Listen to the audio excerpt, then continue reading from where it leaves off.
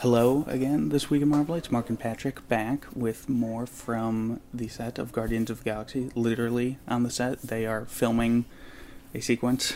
Which is why we have to be very, very quiet. Which is why we can't shout and I can't laugh. But we're here with Zoe Saldana, if I did not say that. Gamora, who is, this is actually your last day, I believe, shooting here? Yes, it is. We caught you just in time. How's it been like returning to this set and doing another one of these, particularly after the first one sort of took off the way it did? It's been great. You know, when I caught wind of how special this movie really was because of all the topics it was dealing with, I felt already like lucky enough to be a part of it. So the fact that it overexceeded all of our expectations in the box office and it was so successful, and we get to come back again for a second round, I was much more relaxed, super happy, and excited when I read the script. And one thing that we've been sort of talking about with everybody is how this one focuses so much more on family and sort of getting to know the characters much more intimately and much more personally. And for Gamora, in the first one, she's sort of this brash assassin trying to break away from Thanos, all of that. But now that she's found a pseudo family in this, how do you think that's changed her? It's made her better. You know, she found a place that she belongs. You know, Thanos killed off her whole planet and took her and subjected her to a life of violence and crime. So Father of the Year. Right Father there. of the Year, absolutely.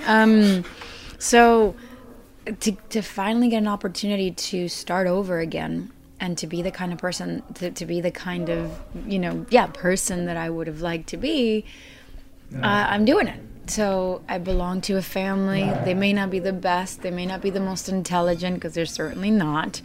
But they have good hearts. In this family, who would you rank as sort of the mom, the dad, the kids, and the pet? I think Rocket is definitely the father. But he's like that grumpy, all in the family, you know? Yeah. Those were the days.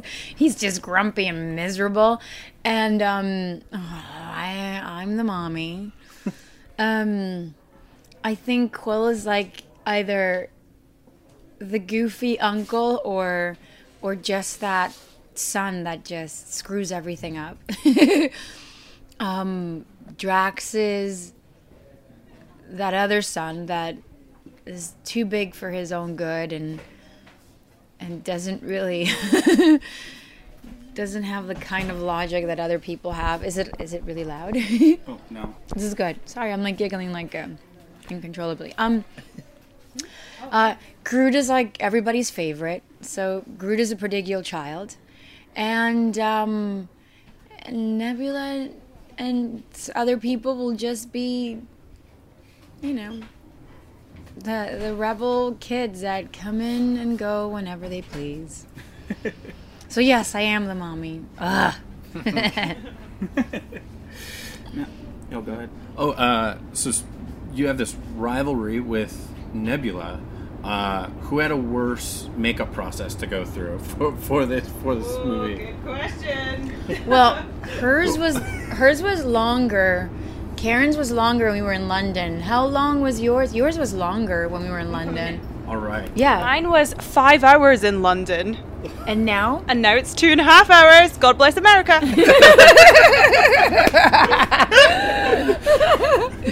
So mine was 2.5 to 3 in London, and now it's 3 to 4. Wait. How did I feel like everyone else's got shorter. How did yours get longer? I'm older. I guess there's a lot more covering up when you're green. Blue people have it better. Oh no, also going to say, with this, in the first one, you always talked a lot about how, I believe you sort of studied some forms of like dance and ballet and everything for the fighting style. Has that evolved at all in this one, or? It just always helps. It always helps that I had an athletic background when I'm approaching a character that is very physical. It's always a plus. Stunt teams have a blast with me. I like feeling like I can do this, but I'm also like I'm very helpful. So like if Karen and I have a lot of our fighting scenes together, and so I'm kind of guiding her, because Karen has like 2 left feet. She's self-professed. Did she hear you? She's not even here. She has 2 left feet, adorable feet. So sometimes it's like, oh, Karen, ow, that hurt. Oh, sorry. So I'm like, if you do this and you bend your knee there and you shift your weight onto this leg, maybe when you punch, it won't seem that, but you'll get that conviction. So I'm very much like a teacher in that way. But I enjoy doing my stunts. And I like the fact that I have the background to sustain that. So you guys didn't accidentally like elbow each other too much, right? Oh my God, yes, or like you're choking me, or come on, choke me harder. Those are the conversations you have when you're doing stunts. Just like any happy family. Completely. Sisters. And that's also something that actually is fleshed out a lot more in this, is the story between you and Nebula. Yeah. Which, I saw something with James talking about how sort of the story was one-sided in the first movie, where you really only saw Gamora's perspective of like how they were raised, and Nebula was just sort of, the evil assassin lady trying to kill everyone and destroy the world. How has it been sort of working with her to sort of develop that and strengthen that bond and sort of see where it goes? It's been great. I just love the fact that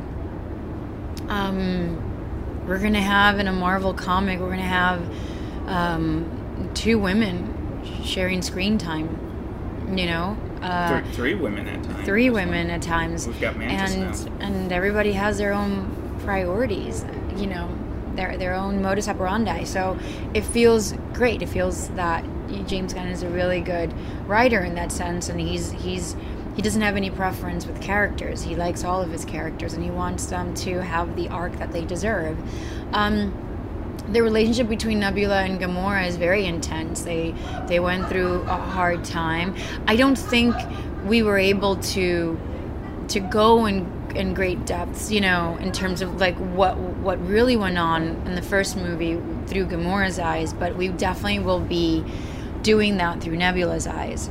So through Nebula, we'll be able to understand how it was really like for her. Well, and that's one thing too, is that you were able to sort of break away from that in a way that Nebula wasn't in the first film.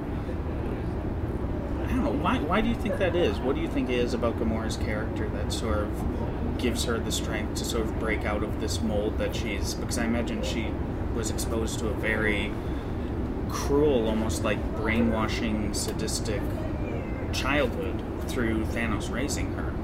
Like, I just think she has a big heart. Her heart is way too big, and she's had enough. It wasn't who she was, and when she goes off to do that mission in Guardians Volume 1, I think that she was fully aware that if she failed, they were going to come after her. Ronan was going to come after her, and they're going to kill her. But I think that she was resolved already. She chose death instead of like living a life of misery and violence. And so now that this second movie is taking place, maybe a few months after the first, and the Guardians, the legend of the Guard, like people know who these characters are. Is Gamora still focused on going after Thanos, or is she happy just exploring the universe with the rest of the Guardians? Like, is she still focused on her original motivations? I think Gamora is going to be more and more into into sort of like assuming that position of being a peacemaker. I think that her mission, is to redeem herself from all the guilt that she has of all the lives that she's probably damaged. So she's in this like pilgrimage, she's in this pilgrimage of her own, and she just wants to, by doing good, I feel like she'll be able to wash away whatever bad she's done.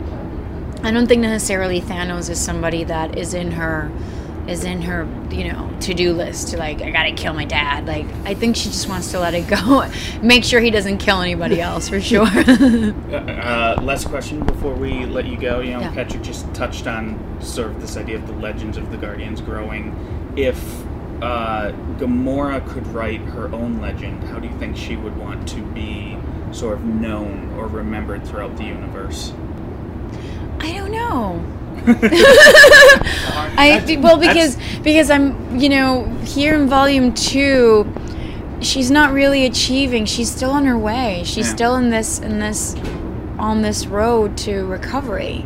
So it's only been a couple of months since we last saw them, and I think that she just wants to. I think she'll be fine. Just buying a farm somewhere and like growing some crops. You know what I'm saying? Like. Right. The same way she would be fine, like running a nation and being a leader of that evokes peace. All right. Well, thank you. Thank you. All right.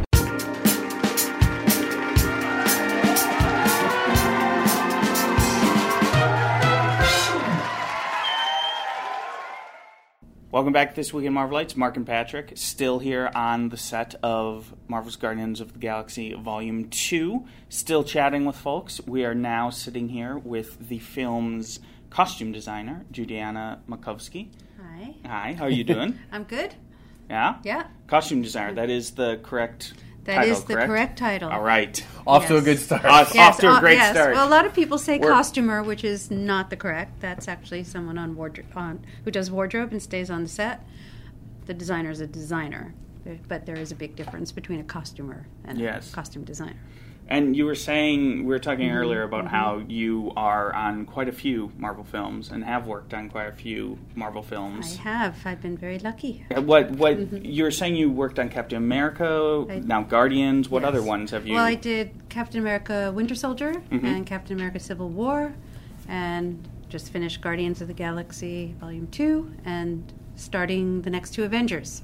And I did an X-Men many years ago. The one that Brett Ratner directed. Never heard of it. Oh, that's many years ago. Many years ago. I feel like with the Captain America movies, you're basically going from like one sort of similar film to another, but it feels like a bit of a jump going from Civil War to Guardians of the Galaxy. It is. It's the sensibility is completely different.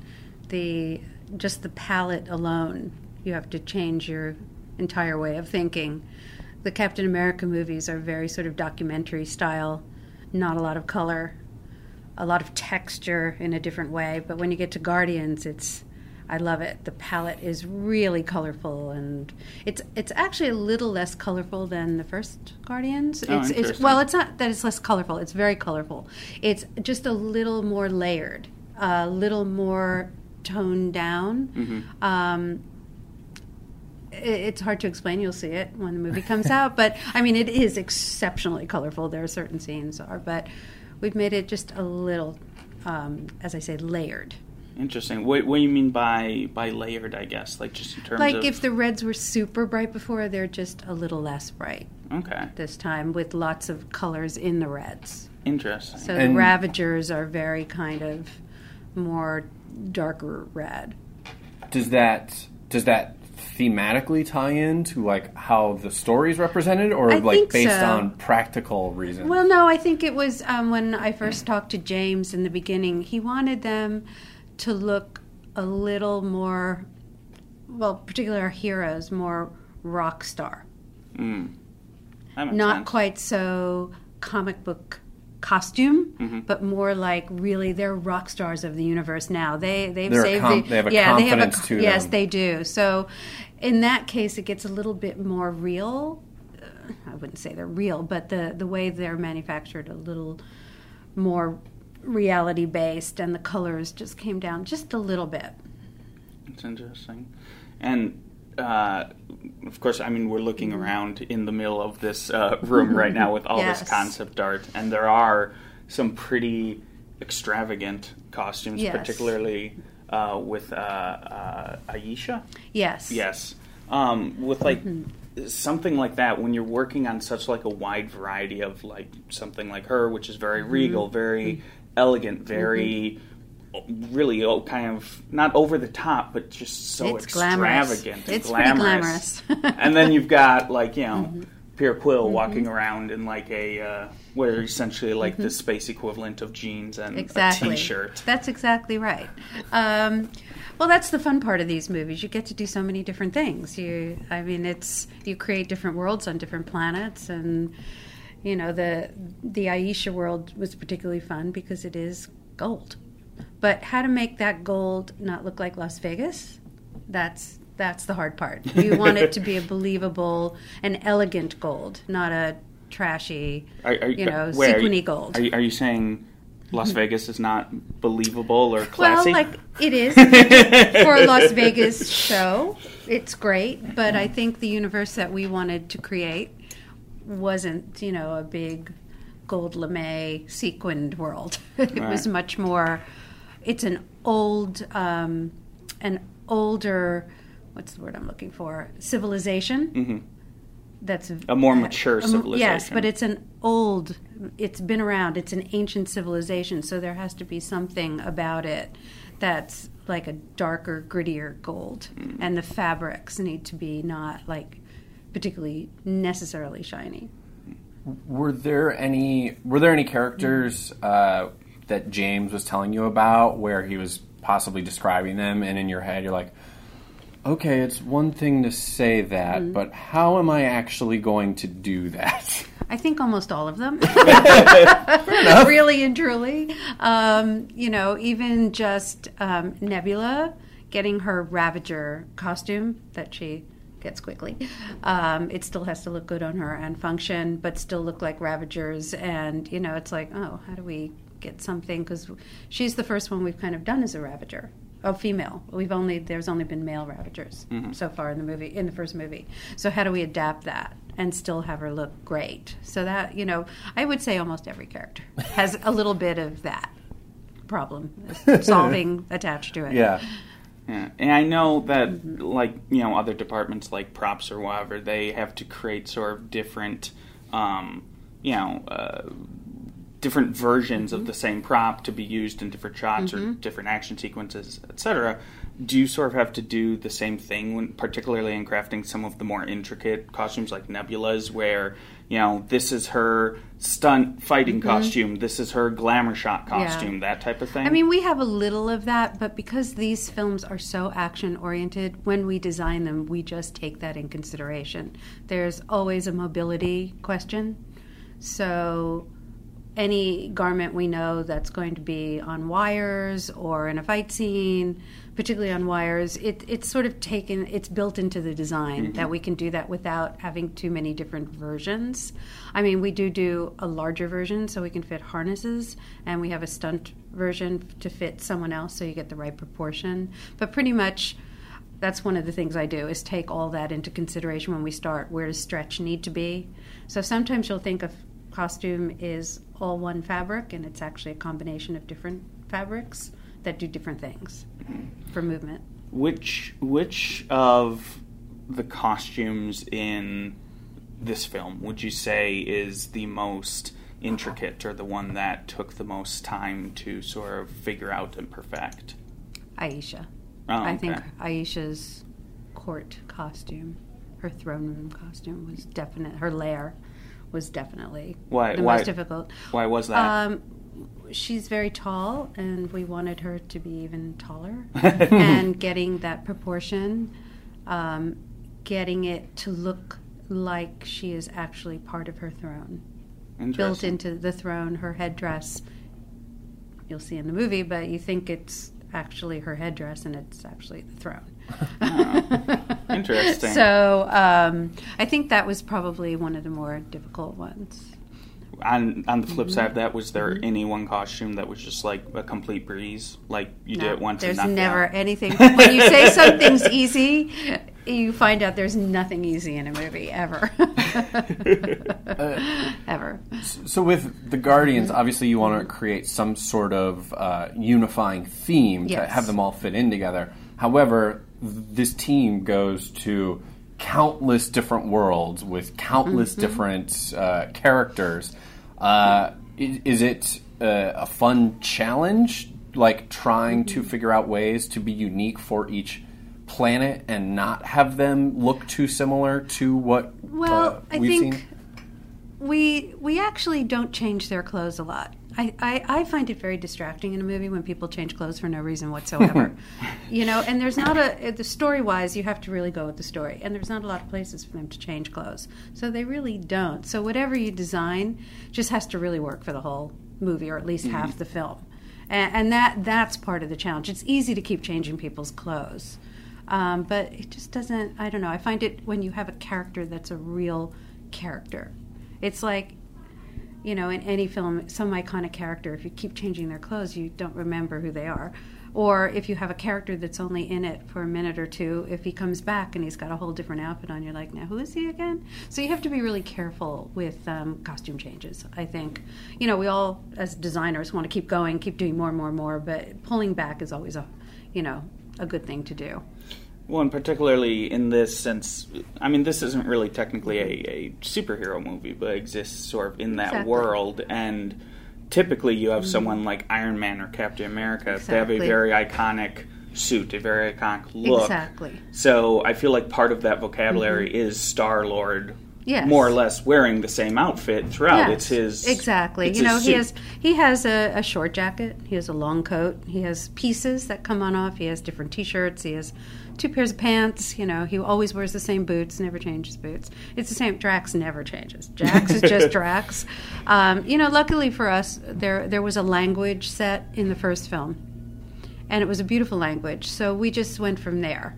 Luckily, in a way, we didn't have to start inventing the wheel on this one, even though we took it other places. And in the first film, there were only like 15 or 18 Ravagers. This one has like 200 and something Ravagers, and trying to be clever with 200 different costumes and make them all kind of fit together.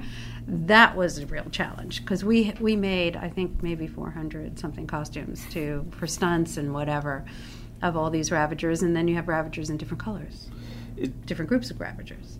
Is that sort of a blessing of a kind? I mean, do you prefer to sort of come into a film where that language has already been sort of established in a previous film, or does it present its own unique challenges terms of... It does present its own challenges. When you have like a small amount, like in the first film, Alex, who's the designer, did a terrific... I mean, those clothes are so beautiful, I thought they should have been nominated for an Oscar. Honestly, I was pushing for that. But, they only had small amounts, and then suddenly I have to do big amounts and sort of keep the same language. We couldn't afford that. So we had to figure out, that was a really big challenge. How do we do what they did to keep the language, but do it our own way? That we cannot afford what they only had 20, and we have 400. So, those kind of challenges people don't realize when you make a movie. You do have an actual budget. It's not like we can do anything we want, even though it sometimes looks like we do. So that's a big consideration. I mean, personally, I've been at the beginning of franchises. I've started franchises like Harry Potter. I prefer to be the one who starts it.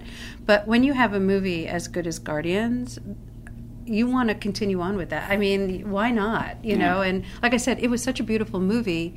It's kind of a challenge to see if you can keep going in that direction or go a little further. What can you do that's your own, but still keep, it really is James's vision. And we're there for James. As James said to me once, the only person you have to really make happy is me. And, it's true. He is the director, and this is his vision, and he has an image in his head, and we are all there to sort of accomplish that.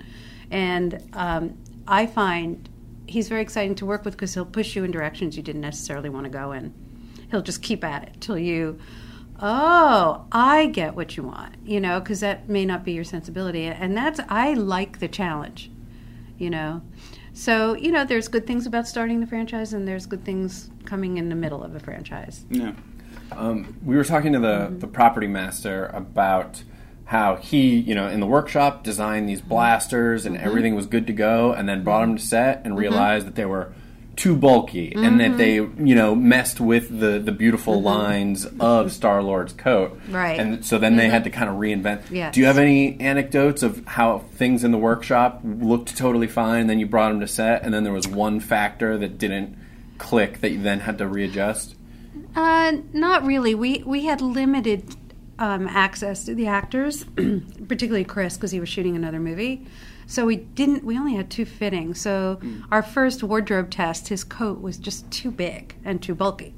So we just needed to remake it. But, you know, his second fitting, actually his wardrobe test was really just a second fitting. Right. Normally you get 4 or 5 fittings on these things.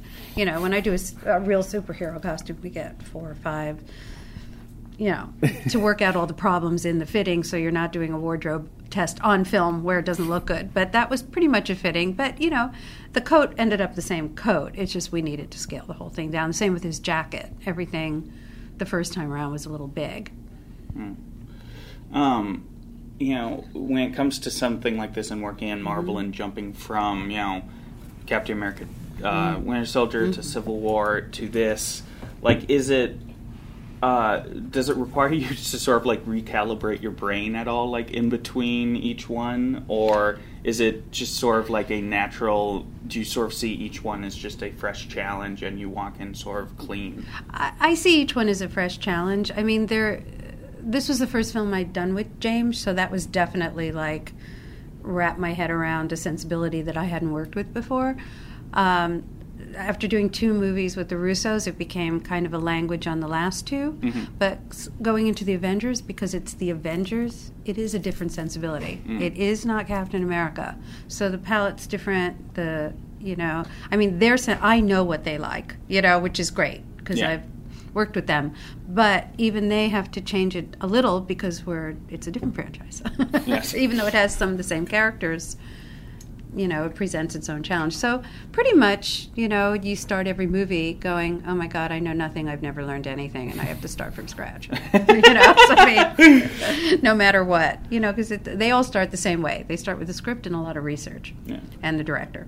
And like I said, we're in this room with all these beautiful drawings from the, you know, Marvel visual development team. Well, actually, a lot of these are, you know, it's a combination with Marvel Visual. I have my own sketch artists. Oh, okay. They do some, I do some, we do some together. Interesting. Like, they'll do something and then I have to make it actually be a real costume. A lot of the sets, they're from the art department, from their concept artists. But it is a collaboration. These movies are a collaboration between so many people. I mean, that's the exciting thing, I find. Well, that's actually what I was going to ask about, was sort of the collaboration process with the visual development team and how you sort of work with them and spitball back and forth sketches. Well, they usually come on before I'm on, and they do some sketches.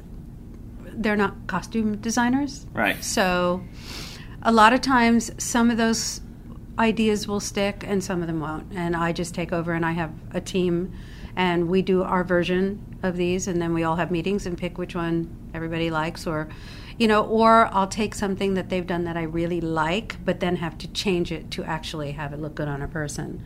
But, you know, I would say part of the sketches in here are from VizDev, and a lot aren't.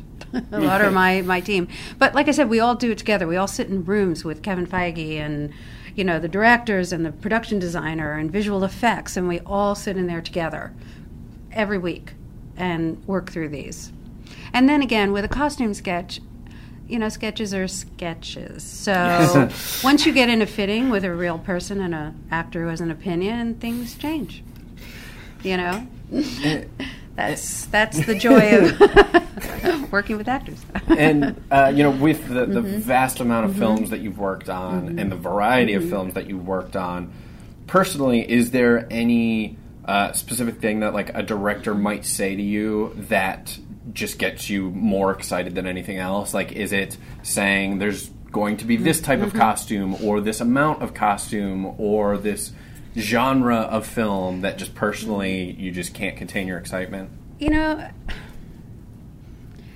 I like doing them all. It's funny. I think people look at my resume and they go, "God, you do a lot of different things." I guess I have a short attention span, so I like to go from one thing and then the next thing I'd like it to be completely different. Even though I have been now with Marvel for 3 years, but you know, I like doing a contemporary piece if it has a really interesting story and the characters are interesting. I don't like to do movies where I shop.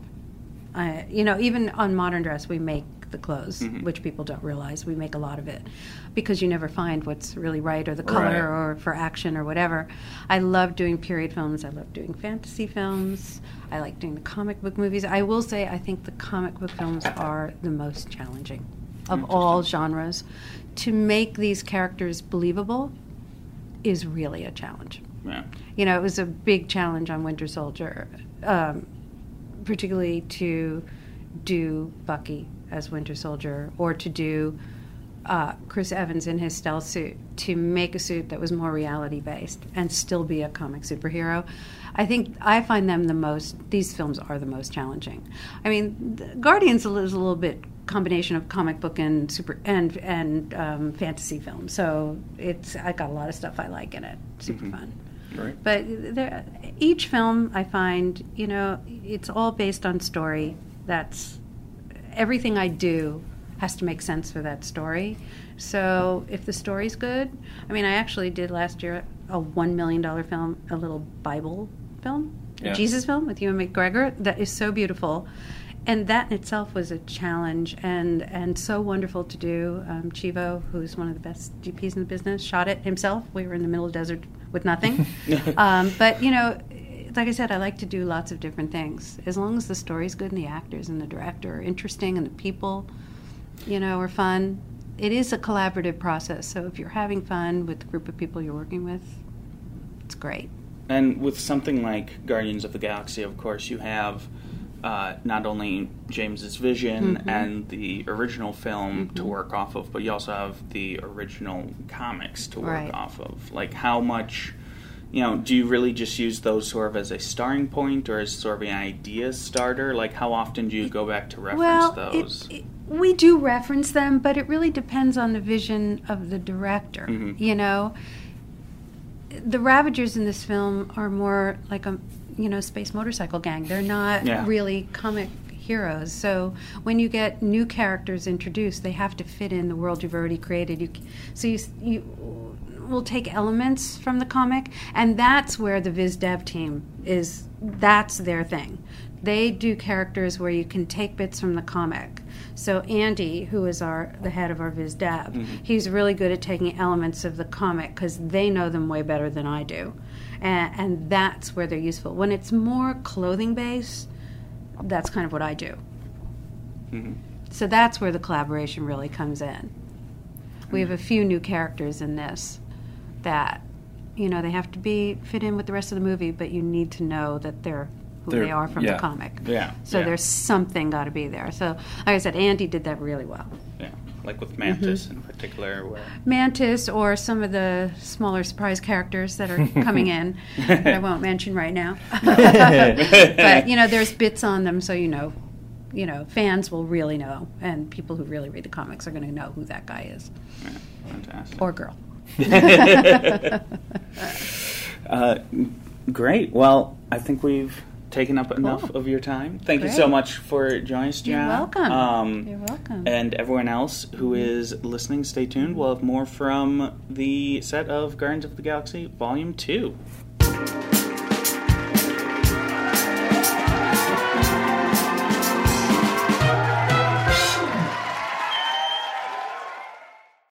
Hello again. This week in Marvelites, Marc and Patrick back. More Guardians of the Galaxy Volume 2 set action with Pom Klementieff. How are you doing? I'm good, and you? All right, that concludes the interview. Thank you That's it. Okay, bye. Thank you. Yep, got everything we need. No, I must say the first thing I have to notice is the fact that you have several dots all over your face.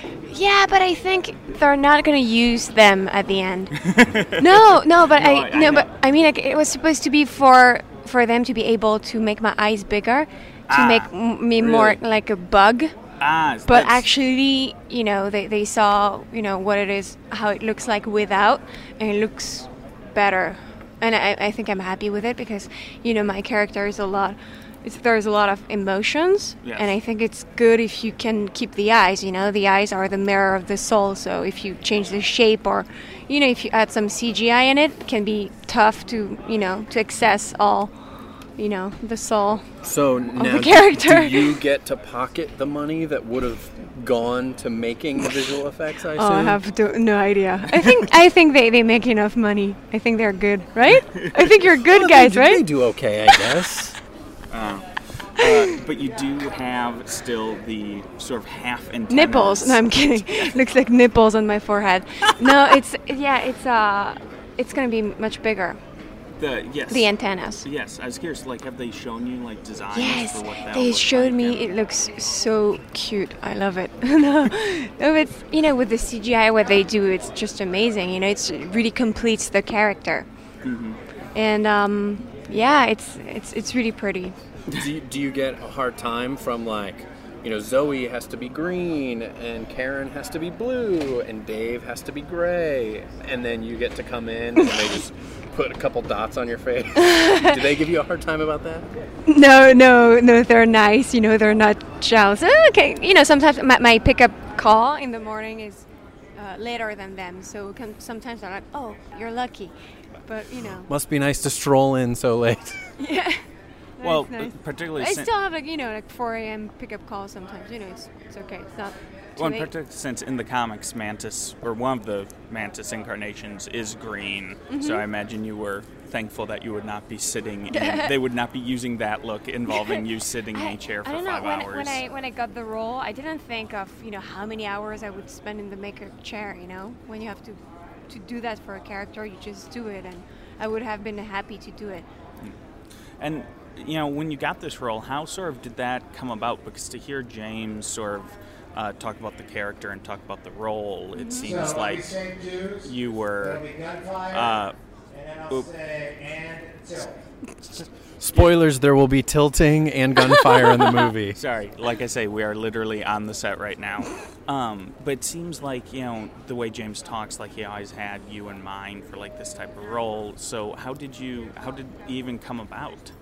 What? How did you getting the role come about? Oh, I got a first audition with the casting director, Sarah Finn, who's amazing, and then a callback with her and James Gunn, and then they flew me to Atlanta to do the screen test here, actually.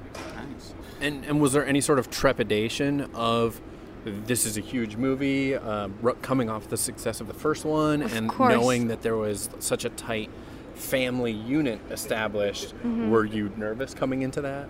I mean, even when I got the audition, I was so excited because it was always my dream to one day be a superhero or an alien and have superpowers, and to be allowed to be weird. to be granted permission to be weird. Yes. No, and I loved the first movie so much, Guardians of the Galaxy. I mean, for me, it was so funny and so moving and so special. It's not like any other superhero movies that I saw before. So I was really excited about that, and when I got the role, I was just so happy. And the fact that it's James who did the first movie and he does the sequel and he wrote it, it's his baby, you can just trust him and go for it. He's a genius. So. And talking about sort of being allowed to embrace the weird with this role, Mantis, she is such a strange and unique character in that she seems so pure and innocent, but so well-rounded at the same time. Yeah, but I mean, it's what James did about with this character. Yeah. In the comic books, I'm sure it was not was not like that, right? Right. Well, she's there are elements of her in what you're doing, but it's certainly a new take on it. I mean, it's for me, it's interesting as a woman to do that instead of, usually when you're in a Marvel movie, in a superhero movie, and you're a girl, you're badass, sexy, strong, you don't want to show your weaknesses, and right, which is amazing. I love to see that, but it's interesting to play something else, to play something weirder and strange, and she has insecurities, and she has flaws, and but for the character of Mantis, like how much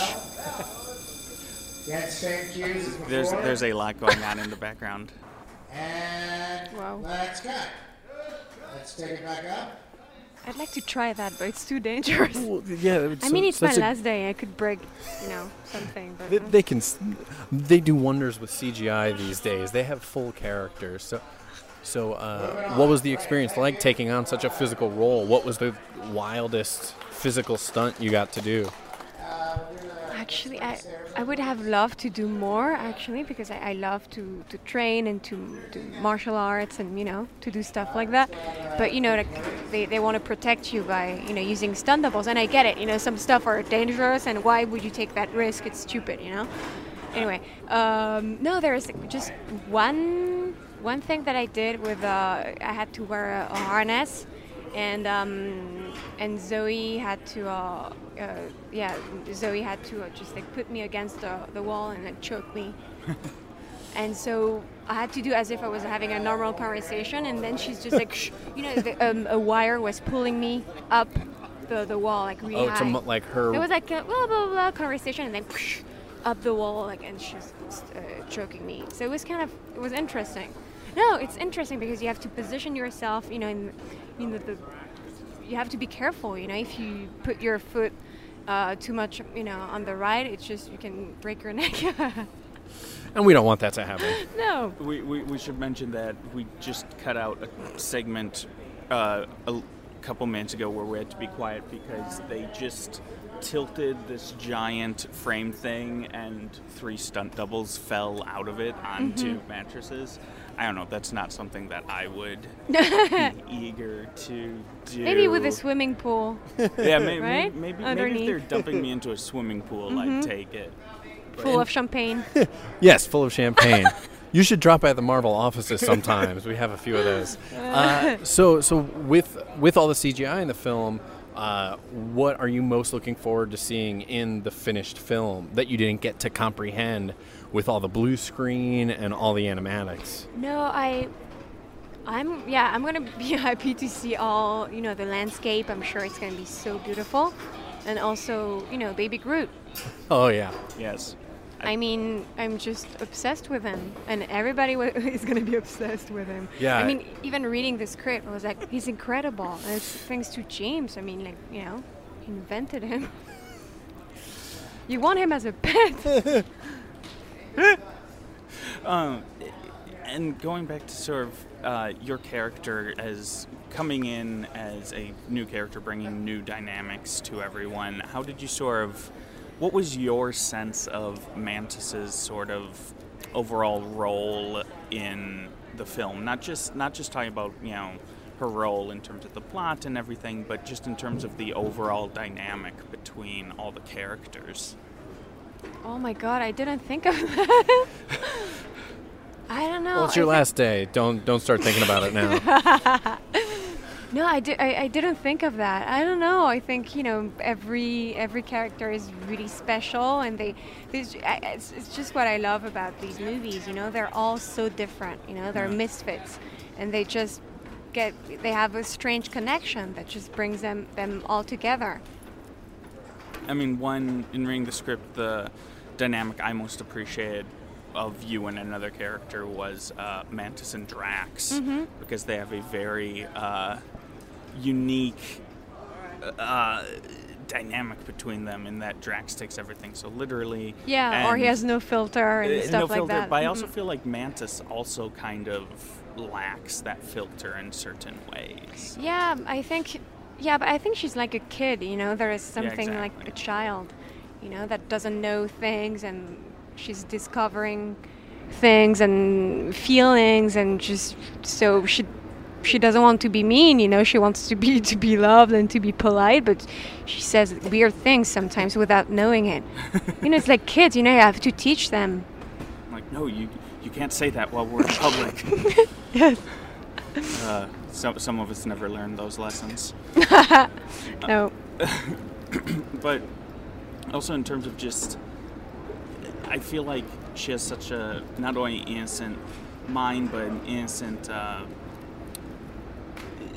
Everything about her seems so pure, just down to like sort of seeing the way you move across the stage in some of like the scenes that we've done, where everything seems so fluid and so pure and so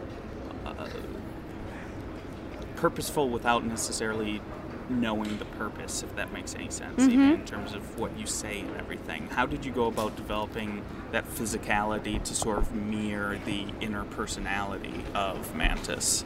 I thought of several things. I thought of you know, the relationship that she had with you know, Kurt Russell's character, and so yeah, the way she moves, she doesn't want to be seen too much. She's trying to be, you know, polite and, you know, soft, and there is something that makes me think of an insect, of course, when I thought of Mantis, even the name of Mantis. So the way that I put my arms together, you know, and when I'm stressed out, I just rub my hands together like an insect, like a praying mantis. Oh, that's interesting. And stuff like that. And I thought of, you know, Mr. Burns in The Simpsons. I love this character. So I was thinking of like this position, you know, like of my hands. So I have that a lot. But at the end of the movie, I kind of like lose it, because I'm more and more with human beings, and, you know, I can have a connection with them. I cannot think of a more opposite character from Mantis than Mr. Burns. I know. But it made me laugh. You go think from like about that. pure evil to like pure innocence. But And the way she discovers, you know, emotions, you know, it makes me think of, do you remember the Luc Besson movie, The Fifth Element? yeah, You know, when she sees all the things, all the war, and, you know, all these things that she doesn't know that exist in the world. yeah. I think Mantis is like that, you know. She's innocent, and she discovers things, and it moves them, touches her. And speaking of praying mantis, if you could eat the head of one of your cast members, whose head would you eat? Where did that come from? that? Praying mantis. Yeah, but, all right. I don't know. I think Dave's head looks, there is more meat on it. Looks like it. You know, it has a bigger head, so I think it would be tastier. And there's no hair, so you don't have to deal with like pulling hairs out or anything. Yeah, that's right. What a weird question. Wow. I think you topped your past questions there, Patrick. That's it. And you, who would you eat? Do you want to try and redeem yourself after that? Oh no, that was the closer. That was the we're gonna go out on a high note. Oh boy. No, all right. Switching tacks. You know, joining something like this, obviously, you're kind of joining not midstream in that it's a whole new movie, but it certainly is something that's like previously established and all that. And with the idea of being able to continue more, you're talking about... Yeah, I could play this character at 60 years old. Yeah. No, but I am Mantis. Then you're more like Mr. Burns. Yes.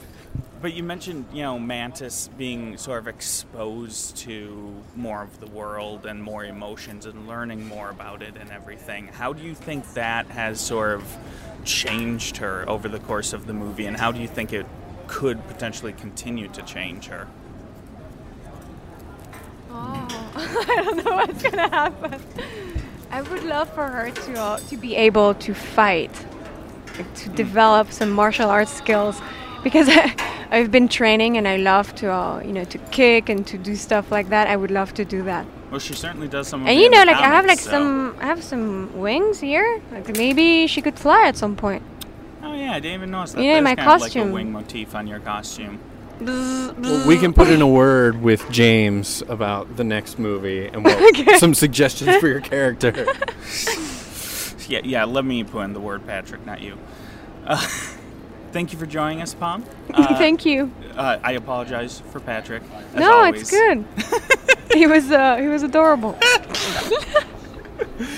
All right. Well, thank you, and congratulations on wrapping. Thank you. This is your last day. Yes, it's sad because I'm really happy here. Like everyone is so nice, and I love working with James. He's the best, and everyone is so cool. But I feel really lucky. So yep, that's Great. it. All right. Well, everyone, keep on listening for more from the set of Guardians of the Galaxy Volume 2.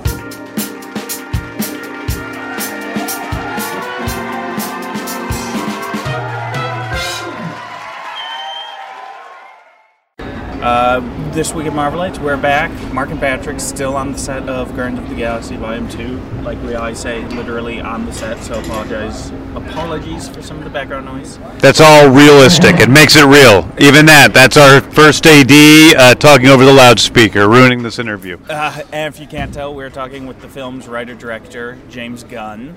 How are you doing today, James? How am I doing today? Yeah. Today I'm doing great. I mean, we're nearing the end of our shoot. I think we're something like, 85 days in or something like that. So this has been a heck of a shoot. I'm in Atlanta, Georgia. We've been here since September, so we've been here for much longer than that. And quite frankly, I'm ready for this all to end. But it's been a good trip. So, all right, now let's take it back a day. How were you yesterday? Yesterday, I was not as good as I was today. I knew it. I could tell. I could just tell there was something about you. Yeah, no, I mean, listen, the whole film has gone profoundly well. It's been extremely smooth, much smoother than the first movie. The actors have all improved. I think the whole movie in general is much better. But, it just gets to be like a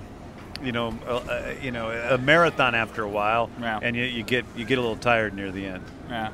Now with this one, with Volume 2, this really completely stemmed from you. With the first film, there had already been, a script and some development on it and everything, and you came on fairly early on, but there was still some work on beforehand. Yes, that's true. How was it? How was those first days in the development process for this one different from? How is this one different from the first one? Is what I'm trying to say. Yeah. Well, I think getting the words out. Listen. I think that the first one was different for a superhero movie. Number one, in that it's not really a superhero movie; it's more of a space opera. But I think there were a lot of other different things about it: the music, the style of humor, the style of dialogue, the way these strange aliens related to each other in normal ways. I think that it had a lot of that, and I think that just bolstered our courage, so that this one is even more unusual in many respects. And so I'm sure with the first film, you had plenty of ideas that for whatever reason, whether it be time or budget, you couldn't fit into the first film. So when you found out you were going to get to do the sequel, were there certain things that jumped to mind right away? I mean, I think the biggest thing is in the first movie we had to set up a bunch of characters in the first half hour of the movie, and that gets to be really difficult. That was the most difficult part of the first movie.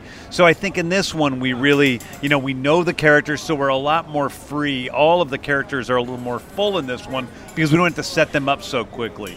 I also think in the first movie there was the arc of the characters and what they were doing in life and becoming a family, and then there was what was going on with the villain, which was almost a separate story. I think in this one, those things are much more intertwined. The stories of the families and the stories of the villains are much different, are much more just intertwined. They're all a part of one thing.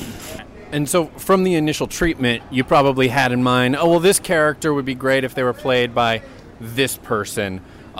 So as you were actually writing the script, did you have the new actors who came in mind? I mean, I didn't. I mean, I think, the primary characters are Quill's father and Elizabeth Debicki's character and Pom's character Mantis.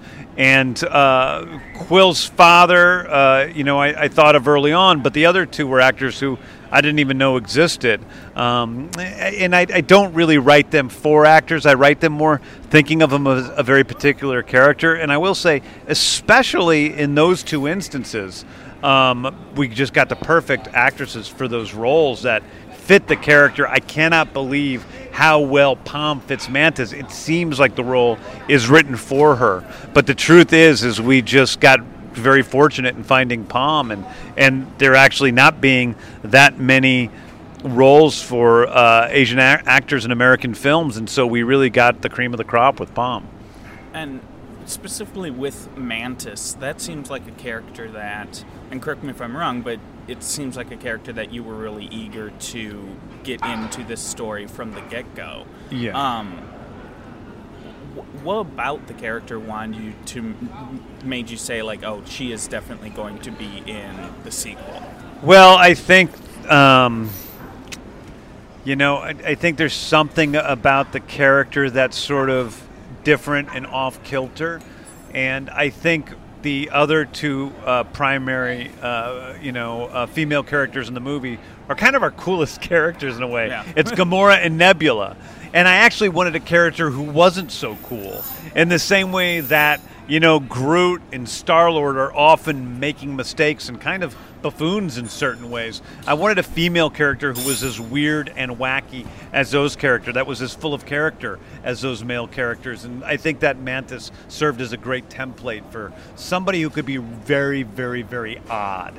And that's what Pom is. Very odd, very funny, but also very innocent and very lovable. And speaking of new characters, what was it like when you found out that Kurt Russell had signed on to do the movie? I mean, I was excited. I've been a huge fan of Kurt since I was a very small kid. I mean, even before Star Wars came out, when I was very young, my favorite movie was The Strongest Man in the World, starring Kurt Russell, and I used to see him in those old Disney movies. But then more so, Escape from New York and The Thing are two of my favorite movies. So getting Kurt in the movie was a dream come true. But even more than that is who Kurt actually is as a guy. He's just a great guy who, despite his, dozens of years of stardom, is still a really just down-to-earth, friendly person who takes his job very seriously, but also has a good time acting and really gets into it and isn't just coming here for a paycheck like a lot of actors do who, maybe are a little bit older and are kind of over it and don't really, want to be doing a Marvel movie. Right. I feel like Patrick mostly came on this visit so he could ask questions about Kurt Russell and live vicariously through he's been in this studio before. Yeah, not only he's been here. He was here the other day. I mean, he's over shooting Fast and Furious 8, and he's been coming by and hanging out with us because he just became friends with us. So he really is truly and honestly, he's just a great guy. Wow.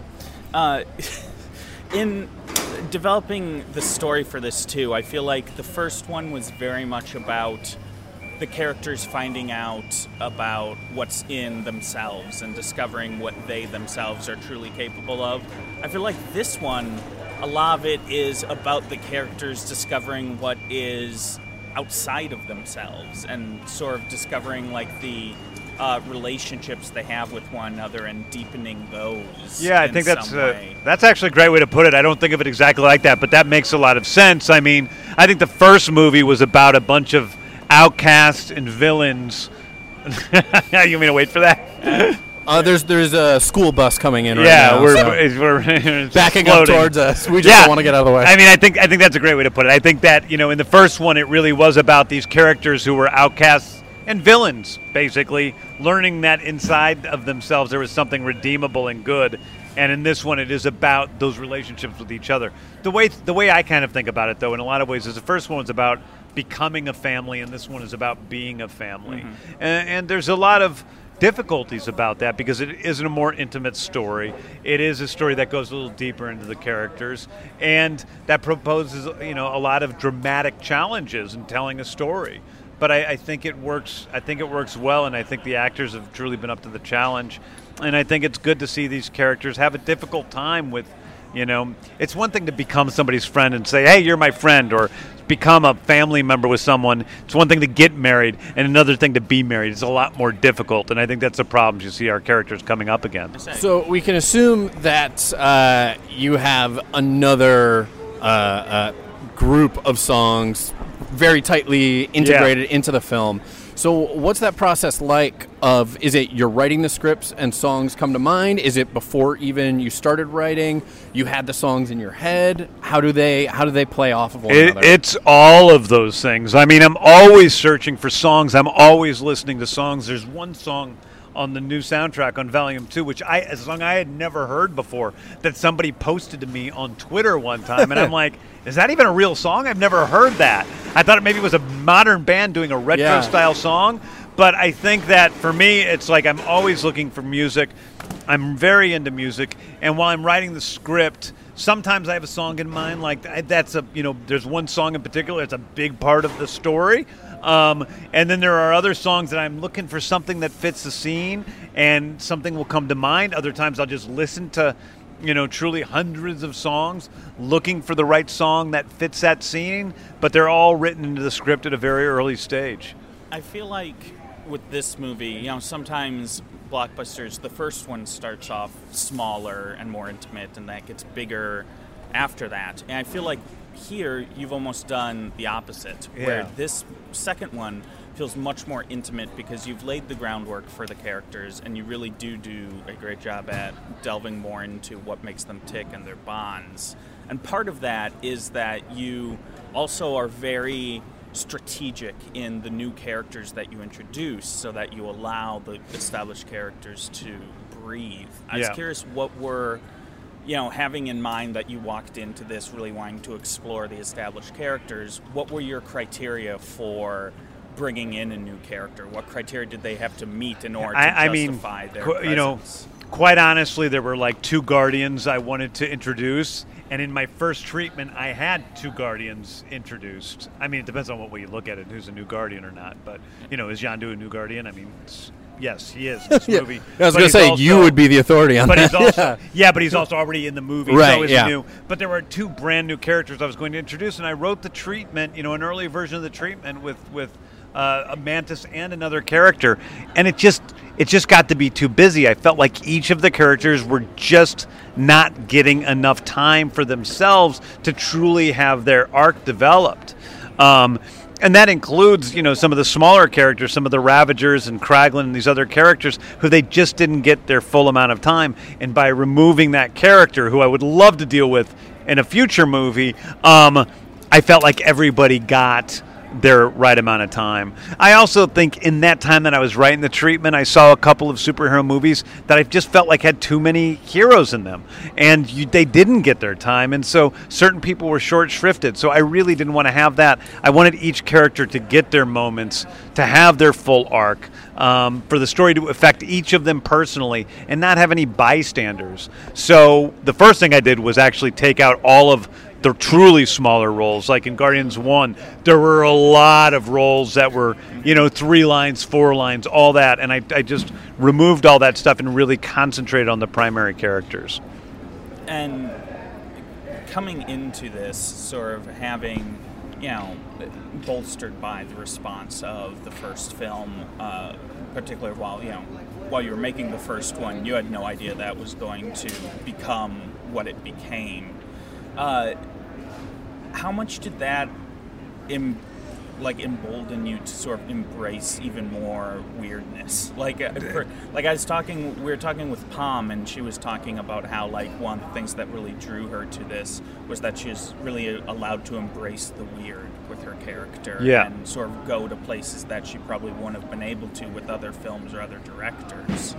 So I was wondering, how much did you embrace it, and how much did you sort of, also want to keep it contained and sort of in line with what came before? I mean, I don't think of it as weirdness necessarily, but I do think of it as it's unique, and some of the specific characters are weird, especially Mantis. She's very, very weird. Drax is very weird too. So I think it's about, for me, it was but it was about embracing those things that I thought maybe on the first movie I was afraid of. Was the music too much? Were the long dialogue scenes too much? Were these things that the audience wasn't going to like? The oddness, the humor. Was there too much humor in the movie? These were all things I was afraid of. The drama, there's a lot of drama in the first movie. And I think in this movie, I just pushed all those things because those were actually the things the audience embraced the most. The oddness of the characters, the humor, the emotional moments, and I think those are all things that are just a lot bigger in this movie, and definitely it emboldened me the response to the first film. And when you went into filming the first film, you were coming off of obviously much smaller films. You were coming off of Super and Slither and even Trauma films. Yeah. So I'm sure it was a very shocking experience. So now with your experience on the first film, how do you still kind of incorporate those micro-budget filmmaking techniques into such a massive production? Well, I actually think that the truth is I've produced big-budget movies, so I'd actually been around a lot of big-budget movies, and I'd been making movies for nearly 20 years before I did the first film. So I had a lot of experience. It really is always the same to me. It's really about you're putting a bunch of frames together and you're telling a story with those frames. And so in some ways it doesn't matter. I actually think I had to unlearn some habits that I had from low-budget filmmaking. I think I have a natural inclination to save money and move really quickly and just get stuff. And I think sometimes I settled too much in the first film. There were times when, I have to make my day. But the truth is that amount of money you save isn't as big as it is on proportionally as it would be on a low budget film. So on this movie, I had to untrain myself a little bit, and I truly believe that repetition is the biggest factor in success. And so having people do things again and again and again and again, and trying stunts again and again, and trying camera shots again and again, I actually took my time more on this one in terms of making sure I got things right. And it actually wasn't easier. Like in some ways I thought, that would be easier because it's less stressful, but it's more exhausting. But I think that we have a finer quality film because of it. In terms of, you talk about things sort of being easier in some sense. When you're writing the script for this one, for Volume 2, after having worked on the first one, did it come more naturally to you? Was it easier for you to write that 70-page document after having lived with them for that long? They were both pretty easy to write, but there was a framework around which I wrote the first movie that were, basically the locations that were being used. So it was a different experience, but both came pretty easily. I mean, the characters come pretty naturally to me, and this one, I think, though, was easier for a few reasons. Number one, I just felt like the story was more organic, so it was easier because of that. And I felt like I knew the characters better, and that was a huge plus. I mean, the first time I wrote Drax in a certain way, and there were certain aspects of that personality that were perfect for Dave Bautista. There were other aspects of that personality that changed slightly once Dave incorporated, himself into that role. And so writing the second movie, I'm writing for Chris Pratt, I'm writing for Dave Bautista, I'm writing for Zoe Saldana, and that makes the movie, the characters stronger in a lot of ways. So I think it was easier because of that. And honestly, it just wasn't as scary knowing that there's an audience out there that's waiting to see Guardians of the Galaxy. The first time around, even most Marvel Comics fans didn't know who the Guardians of the Galaxy were, much less the general population. So it was a lot scarier the first time around because of that. Yeah, and now you know that people want to see more of a talking raccoon and a walking tree. A walking tree, yeah. And the idea of Baby Groot, too, was that, how early on did you have the idea that Groot would take, because in the comics we've seen previously Groot destroyed and taken in and sort of grown into a little pod plant, but he's always grown very quickly in the comics. We've never seen him sort of take this staggered aging that you show. Yeah. Like how how early on did you know that would happen? Was that from the days of Guardians 1, or was that in hammering out Guardians 2? No, I think, I knew that the movie was going to begin with Baby Groot. I wasn't certain. I mean, maybe even at one point I didn't even know that. But I know that it was very early on that I knew I trust my instinct a lot in what feels right and what seems logical. And at a certain point, I'm like, why do I have to make him become Big Groot? I mean, I'm loving playing with the character of Baby Groot, so I'm going to just keep him Baby Groot for the whole movie, which is what I did. It just felt like the right thing to do, and I felt like his place in the Guardians served a pretty key function in the way the other characters react to Baby Groot. And it is a story about parents. It's a story, the first movie is a story about mothers, second movie is a story about fathers in a lot of ways. And how, Drax and Quill and Gamora react to Baby Groot says a lot about where they are with that aspect of themselves. And they all shift pretty dramatically throughout the film in how they take on the role of being a parent. The only one who really does it well from the beginning is Gamora. Interesting. That's true. Which is fitting, given that you've sort of covered, like you say, the mother ground in the first one. Yeah. And then the second one's more about fatherhood. Yeah, I mean, I think in the first movie, too, Gamora came in. She was the only one that really had some moral grounding in the first film. And which is surprising, given that her profession in the first film was an assassin. She's probably killed more people than any of the other Guardians by far, and yet she was the one who had already had some type of coming to terms with her identity and what she wanted to do in life. Also with a bigger idea, probably a bigger sense of guilt and shame than the other characters, in terms of what she needed to make up for. And her sister is the opposite. I mean, Nebula is the one who's the least morally evolved, I suppose you would say. Yeah. Well, although we do get to see in the second one a more sympathetic or empathetic side to Nebula. Yeah. I mean, I think as a film, as the film goes on, you think of if Gamora is a good one and Nebula is a bad one, and you learn that hasn't always been the case. Yeah. Their history as children, the way Nebula looks at it especially, is a lot different than that. Yeah. All right, well, I think we're getting the wrap-up sign. So I got to go shoot. We'll let you get back to work and finish the movie. Okay, guys. Thank you so much for talking with us, James. Thank you, Marvel. Okay, guys. Thanks. Bye.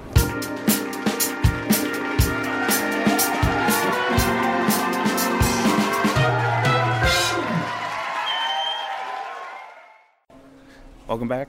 This Week in Marvelites. This is Marc and Patrick, still on the set of Guardians of the Galaxy Volume 2. We're here now with Michael Rooker, Yondu. How are you doing, sir? I do good, man. How y'all? I'm good. How'd Yondu do? Yondu do good. Oh, God. Yeah, I'm the Yondu guy. I should have predicted that pun. So,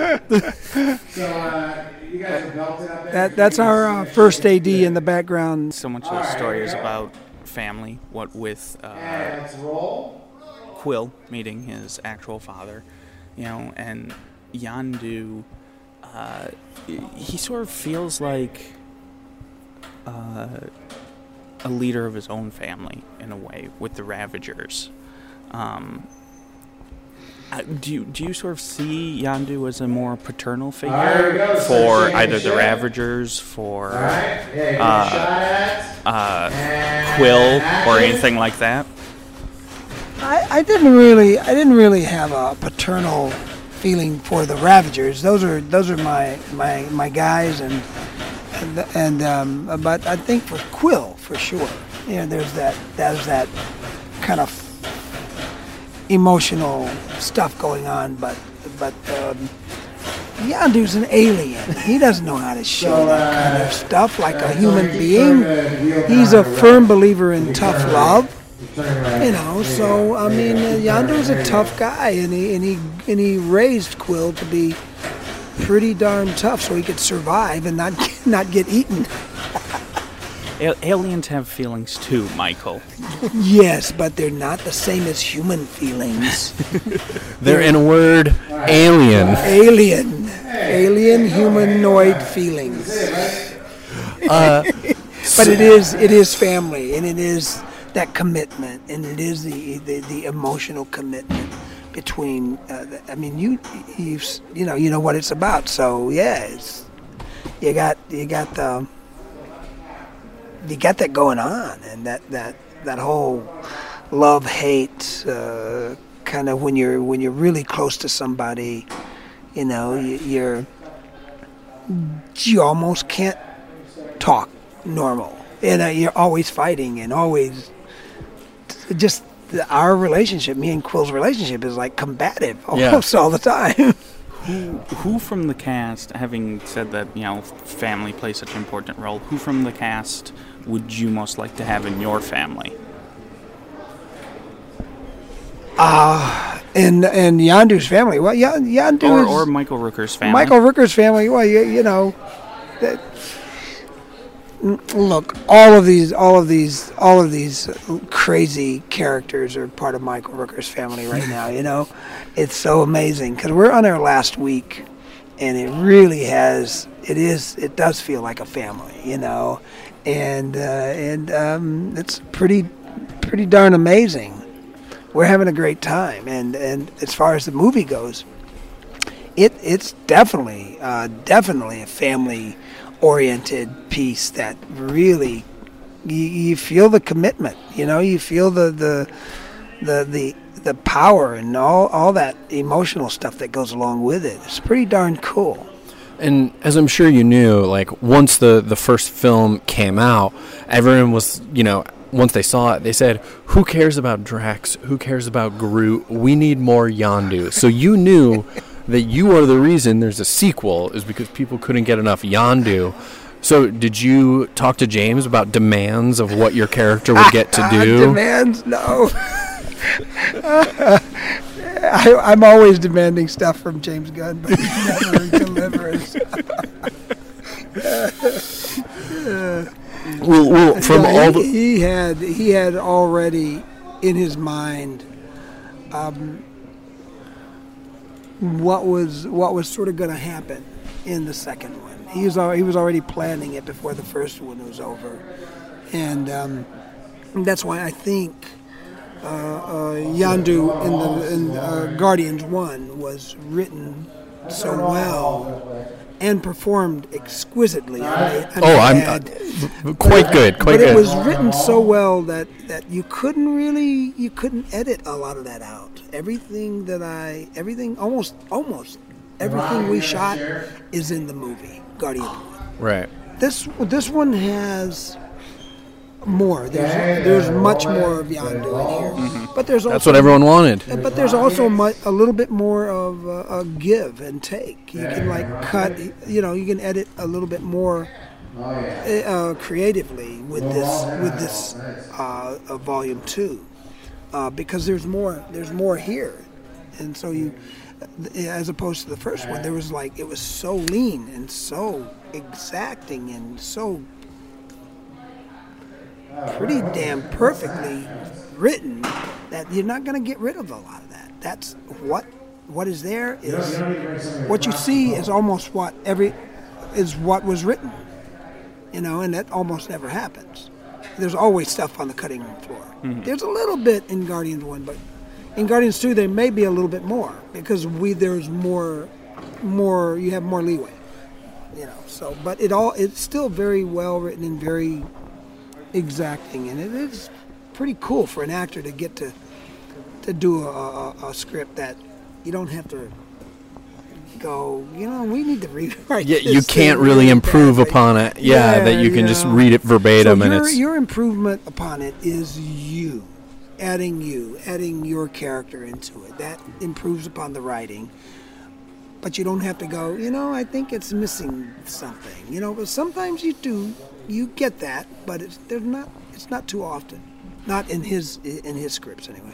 Now, obviously, one of the big draws for you for the first Guardians was the fact that you knew James. You had worked with James. You're good friends with James. coming back for Volume 2, how much of the draw was getting to work with James again, and how much of the draw was getting to be able to play as Yondu again? Above and beyond anything else, working with my pal again is paramount. It's amazing to get to putz around and goof around with him, and see all the stress that watch him deal with it. Yeah, watch him pull his hair out. God, I love it when he's all stressed out. I stand there behind him laughing my butt off. But yeah, the script is crazy, man. It's good. It's really good, and it's fun to see. It's fun to read. It's kind of interesting to see. Oh my gosh, people are actually rapping out. Zoe Saldana just rapped out. So, and I think we got Pom is going to rap out maybe today as well. So you're leaving. Some of the family members are leaving. So it's an interesting time that we do this. So very cool. And you have such a long and extensive career in so many different types of films. Is there a certain type of film that you gravitate towards, that you prefer to play in, or is it just really all dependent on the script? And no matter what genre it is, no matter what kind of TV show it is, if the script is there, that's what's most important? That's really where it's at. The script is where it's at. And you're an artist, so it depends on where you're at as an artist. Sometimes I'll see a comedy script will come across my path. I just don't feel like being funny. I feel more like I want to just hurt things and break things, and so I work that way. That's what I do. I sometimes I feel funny and I can laugh and make funny. But I don't normally feel that way when I'm working, and that's why I get cast, and my roles are. I like to add humor in my roles because the intensity of some of these roles that I've played really needs just a little bit, tiny bit of needs some levity. Of oh my God, look at his head! It's rolling down the street. Stuff like that. You shouldn't have kicked it. Spoilers for the end of Guardians Volume 2. He rips off Rocket's head and kicks it down the street. He kicks it down the street and then says, "Why is it rolling down the street?" Where did that little rat go? Everyone says, "Oh, Yondu." That Yondu, I swear. Credits roll. The Guardians will be back, except for Rockets. Oh God, how funny! I mean, after working on the first movie, how hard was it to relearn how to control that arrow with your whistle? You know what? Because they redid my teeth. Really? It's really, yeah. I had to go to the dentist and have my teeth redone, and it's really a lot harder to whistle with these new teeth. And the first one I had the teeth, I love these teeth. I can whistle with them. Yeah, but we're making blah, blah, blah. So I was like, oh, geez, okay. And then I had to spend time adjusting the teeth, trying to get the whistle back, and it's kind of I don't like not whistling. Pretending like you're whistling. You can't whistle at all. I like to be able to actually do the whistling. So, yeah. I was going to comment about how good it is that you aren't some crazy Daniel Day-Lewis level method actor, because with Yondu's terrible teeth, I can just imagine you're no, I've got to make my teeth as terrible as possible. You're just saying they're smashing teeth out and eating the worst food possible, never brushing them for 6 months to get into character. Oh man, you know what? I did a movie called Mississippi Burning, long time ago, and I tried to chew tobacco. Right. I almost threw up my guts. I can't imagine anyone doing that, but they do it, and people do it. And so my character was it had tobacco, chewing tobacco. And so what I used instead was prunes. I used prunes because prunes are really good. It looks the same, and when you spit, same like juice, dark color. Prune juice spits really well. But I ended up with 2 cavities. After the movie, I realized, why are my teeth aching? And I went in and I had 2 major cavities where I held this prune in my jaw for like 8 hours. It's crazy. You got to watch what you do. You know? Is there any truth to the rumor that for the sequel you were also supposed to be shirtless the whole movie, but then when Dave Bautista saw you walk on set was just so intimidated by your physique, they then had to put clothes on you? Okay, I knew it. Absolutely, this is true. Dave is a really nice man, but he is a little. He's let himself go. He's jealous of my body, man. What can I say? I mean, my biceps are about 15 and a half inches. Yeah, I heard that Groot in the first movie, the dimensions were taken from your biceps and, like your tree trunk legs. Yeah.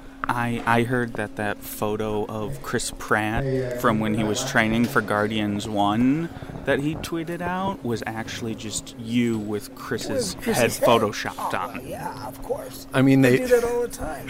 They have entire characters that are. I'm in many movies. My body, at least. Yeah, I believe all of Magic Mike, the entire troupe, was you. That's right. No one ever put together. They all look exactly the same, except for the heads. But I mean, you do transform with like the blue and all the special effects. Is it just something like knowing that you have it on transports you into Yondu? You know what? It takes about an hour and 45 minutes, 2 hours to get fully lit up, and it does. It does. You forget it's on at first. Okay.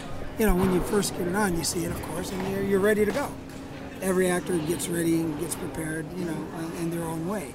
And because there's so much makeup involved and prosthetic stuff involved, it definitely affects you. And and technically, you got to just watch out where you're walking because you bump your head easily. The thing is like 8 inches tall off my skull. Yeah. The new one, right? Yeah, the new fin. The new prosthetic. fin. Yeah, it's more like the comic book fin. So which I love. Awesome. I like to think that James just saw like the reaction to the first Guardians movie. He's like, oh, you guys dig this? We can go even crazier. I mean, we went tame with Yondu's fin in the first one. We're just gonna go all out. And they could have gone even further. I mean, that it's amazing what they can do. I have to comment, as we're talking to you, you're wearing Converse sneakers that have drawings of Yondu all over them. Yes. Are those? Yes. Where did you find those? I have a major ego. Yes. Where did you have those custom made, or did you find them online? No, I had them made. My friend Kyle Stanley is the artist, and he makes these, and he made these for me. That is fantastic. Yeah. So I'm very happy with him, and he's also made me like Slither ones. Oh, really? I have Henry ones. Yeah. And the Walking Dead. Oh, wow. So I change them up every now and then. Sometimes I put a Walking Dead one on one foot and Guardians on the other foot, and I'll just mix and match them. See, and putting Henry on a pair of shoes is probably the only way for Henry to have a soul. Totally, dude. Get it? Get it? Yes, indeed. Wow, you're outdoing yourself with the pun game. Thank you. It's my first time talking to these two guys. You go, audience members. I hope you understand. And yes. Hopefully not the last time. Unbelievable geeks, and I love them. And we're having a good time here. Oh man, well I can't imagine.